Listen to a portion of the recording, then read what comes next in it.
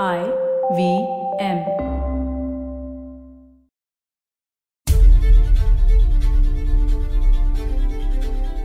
The Constitution of India was kidnapped. So said our first Prime Minister, Jawaharlal Nehru. Addressing Parliament in the summer of 1951, he said, "We live in a haunted age. I don't know how many members have the sense of ghosts and apparitions surrounding us, ideas, passions, hatred, violence, preparations for war, which are more dangerous than other things." And so moved the motion for the first amendment to our constitution. But it was just 16 months since the constitution had been debated, discussed, argued, and adopted by pretty much the same group of people. So what was going on? Hello and welcome to the longest constitution. My name is Priya Mirza and this podcast is about the Constitution of India and how it shapes the terrain of our lives.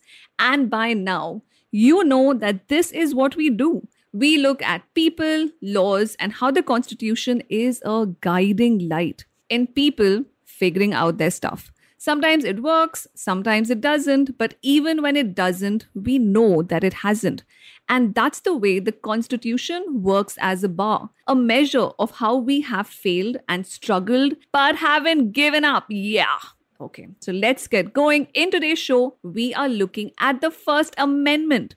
We're also looking at institutional inventions along the way, the PIL, that's public interest litigation, as well as carrying on with our excavation of the constitutional history of free speech in independent India. So put on your gloves, wear your solar topi, get your pickaxes, and let's get digging. Our first story today is set in 1975. The city is Bombay and the government of Maharashtra is charged with corruption by Pilu Modi, an architect and member of parliament who was also president of the Swatantra Party and incidentally studied at Doon School and later studied architecture at Berkeley. And his roommate was Zulfikar Ali Bhutto, who later went on to become Pakistan's prime minister. And when Bhutto was executed, Modi wrote a book, Zulfi, My Friend. Friends, the people who never let us go. Cheers to that. Anyway, Modi headed the Swatantra Party, which was a political party. And just to raise a few questions, what are political parties? Who funds them and what are the laws which regulate them? We will be coming to that in the coming up episodes, but let's focus for the moment on this case about the PIL. By the way, the constitution itself has no provisions for a PIL. But here, Pilu Modi and Mrinal Gore, who was a member of the Maharashtra Legislative Assembly, both of them residents of Bombay, were concerned about stuff happening in their city. Like the fact that the chief minister, VP Nayak, was part of a land scam and had allotted prime real estate to his favorite builders in a secretive manner at an undervalued price. Ooh, the making of a Netflix series. But the legal question was that neither Modi or Gore were actually involved in this. And just as residents of Bombay, did they have a locus standi? Did they have a legal standing in this dispute? That's what locus standi essentially means. So if you are not an affected party, can you still petition court? And this is what the judge in the Back Bay case, as it is called, Justice Jayanti Lal Gandhi, had to consider. And with that, we can look at the making of the First Amendment. So we have looked at 3 cases so far, all in 1950. Ramesh Thapar versus State of Madras, 1950. Brij Bhushan versus State of Delhi, 1950. Shaila Bala Devi versus Secretary of Bihar, 1950. And all these are closely related to the movement of the First Amendment to our Constitution, passed in the summer of 1951. All 3 are examples of how the courts were tilted towards granting the individual freedom of expression. All 3 favored the petitioner's freedom of expression. All 3 restricted the state's attempt to curb their freedom. And in one of them, the court observed that preaching murder was in fact part of a citizen's right to freedom of expression. And these were landmark judgments. So think about it. In the 16 months that the constitution had been enacted, there was chaos about the exact extent and limits of the fundamental rights to equality, property, and freedom of speech and expression. And at the same time, in those years, there were open fears of the consequences of hate speech, the preaching of war, widespread hatred, animosity, alongside communal violence and riots.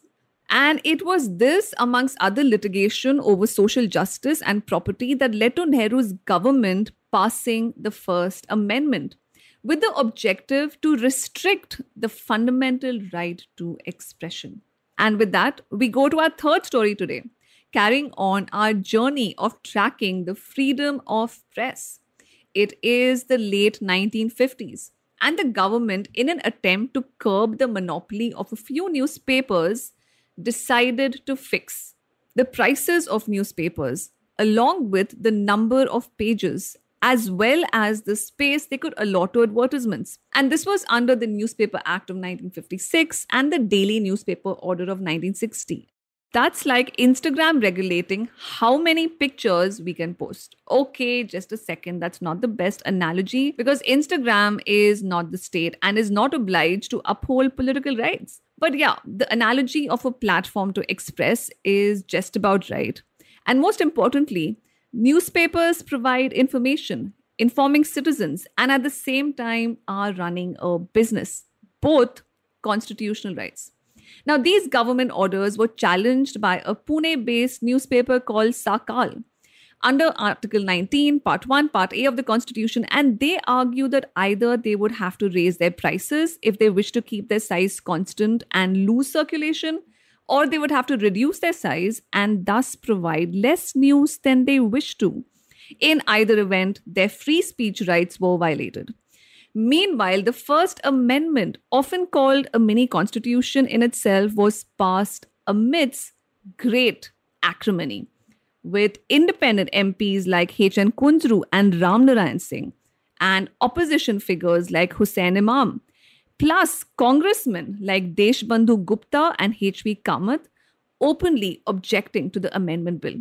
Kamath, by the way, called it midsummer madness. But after many debates, on 2nd June 1951, with 228 ayes and 20 noes and a large number of abstentions, the First Amendment was passed and added the following grounds of restrictions on the freedom of speech and expression. The first, the security of the state. The second, friendly relations with foreign states. And finally, public order. So, in addition to libel, slander, defamation, contempt of court, decency, or morality of the state, now there were more grounds under which the state could limit the freedom of expression. So, just as a reminder, the amendment also inserted sections into two other fundamental rights, Article 15 and Article 31. That's the contentious fundamental right to property. But, oh God, I'm running out of time.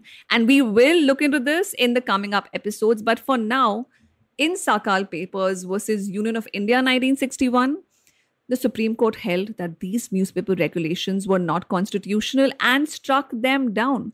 And that permissible restrictions under Article 19, Part 2 were limited to public order, decency, and morality, and did not cover the government's unfair competition argument.